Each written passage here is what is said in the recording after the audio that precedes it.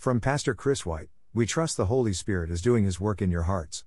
The Lord bless you all, have a beautiful joyful day. Que el Señor los bendiga. Please share with others and please leave your comments and likes. For more information about us and this topic, click here, diningwithjesus.net. Please follow us and share with others. Translate this site into your preferred language. Look for our Google Translator in our homepage, diningwithjesus.net. The conscience is defined as that part of the human psyche that induces mental anguish and feelings of guilt when we violate it, and feelings of pleasure and well-being when our actions, thoughts and words are in conformity to our value systems. The Greek word translated conscience in all New Testament references is syneidesis, meaning moral awareness or moral consciousness. The conscience reacts when one's actions, thoughts, and words conform to, or are contrary to, a standard of right and wrong. There is no Hebrew term in the Old Testament equivalent to syneidesis in the New Testament. The lack of a Hebrew word for conscience may be due to the Jewish worldview, which was communal rather than individual. The Hebrew considered himself as a member of a covenant community that related corporately to God and His laws, rather than as an individual. In other words, the Hebrew was confident in his own position before God if the Hebrew nation as a whole was in good fellowship with Him. The New Testament concept of conscience is more individual in nature and involves three major truths. First, conscience is a God-given capacity for human beings to exercise self-evaluation. Paul refers several times to his own conscience being good or clear, Acts 23:1, 24:16, 1 Corinthians 4:4. Paul examined his own words and deeds and found them to be in accordance with his morals and value system, which were, of course, based on God's standards. His conscience verified the integrity of his heart. Second, the New Testament portrays the conscience as a witness to something. Paul says the Gentiles have consciences that bear witness to the presence of the law of God written on their hearts, even though they did not have the Mosaic law, Romans 2:14-15.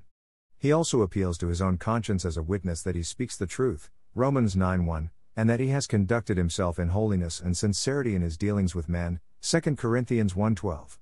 He also says that his conscience tells him his actions are apparent to both God and the witness of other men's consciences, 2 Corinthians 5:11. Third, the conscience is a servant of the individual's value system.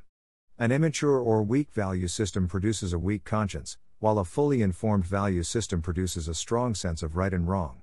In the Christian life, one's conscience can be driven by an inadequate understanding of scriptural truths and can produce feelings of guilt and shame disproportionate to the issues at hand. Maturing in the faith strengthens the conscience. This last function of the conscience is what Paul addresses in his instructions regarding eating food sacrificed to idols. He makes the case that, since idols are not real gods, it makes no difference if food has been sacrificed to them or not. But some in the Corinthian church were weak in their understanding and believed that such gods really existed. These immature believers were horrified at the thought of eating food sacrificed to the gods, because their consciences were informed by erroneous prejudices and superstitious views. Therefore, Paul encourages those more mature in their understanding not to exercise their freedom to eat if it would cause the consciences of their weaker brothers to condemn their actions. The lesson here is that, if our consciences are clear because of mature faith and understanding, we are not to cause those with weaker consciences to stumble by exercising the freedom that comes with a stronger conscience. Another reference to conscience in the New Testament is to a conscience that is seared or rendered insensitive as though it had been cauterized with a hot iron, 1 Timothy 4:1-2. Such a conscience is hardened and calloused, no longer feeling anything. A person with a seared conscience no longer listens to its promptings, and he can sin with abandon, delude himself into thinking all is well with his soul, and treat others insensitively and without compassion.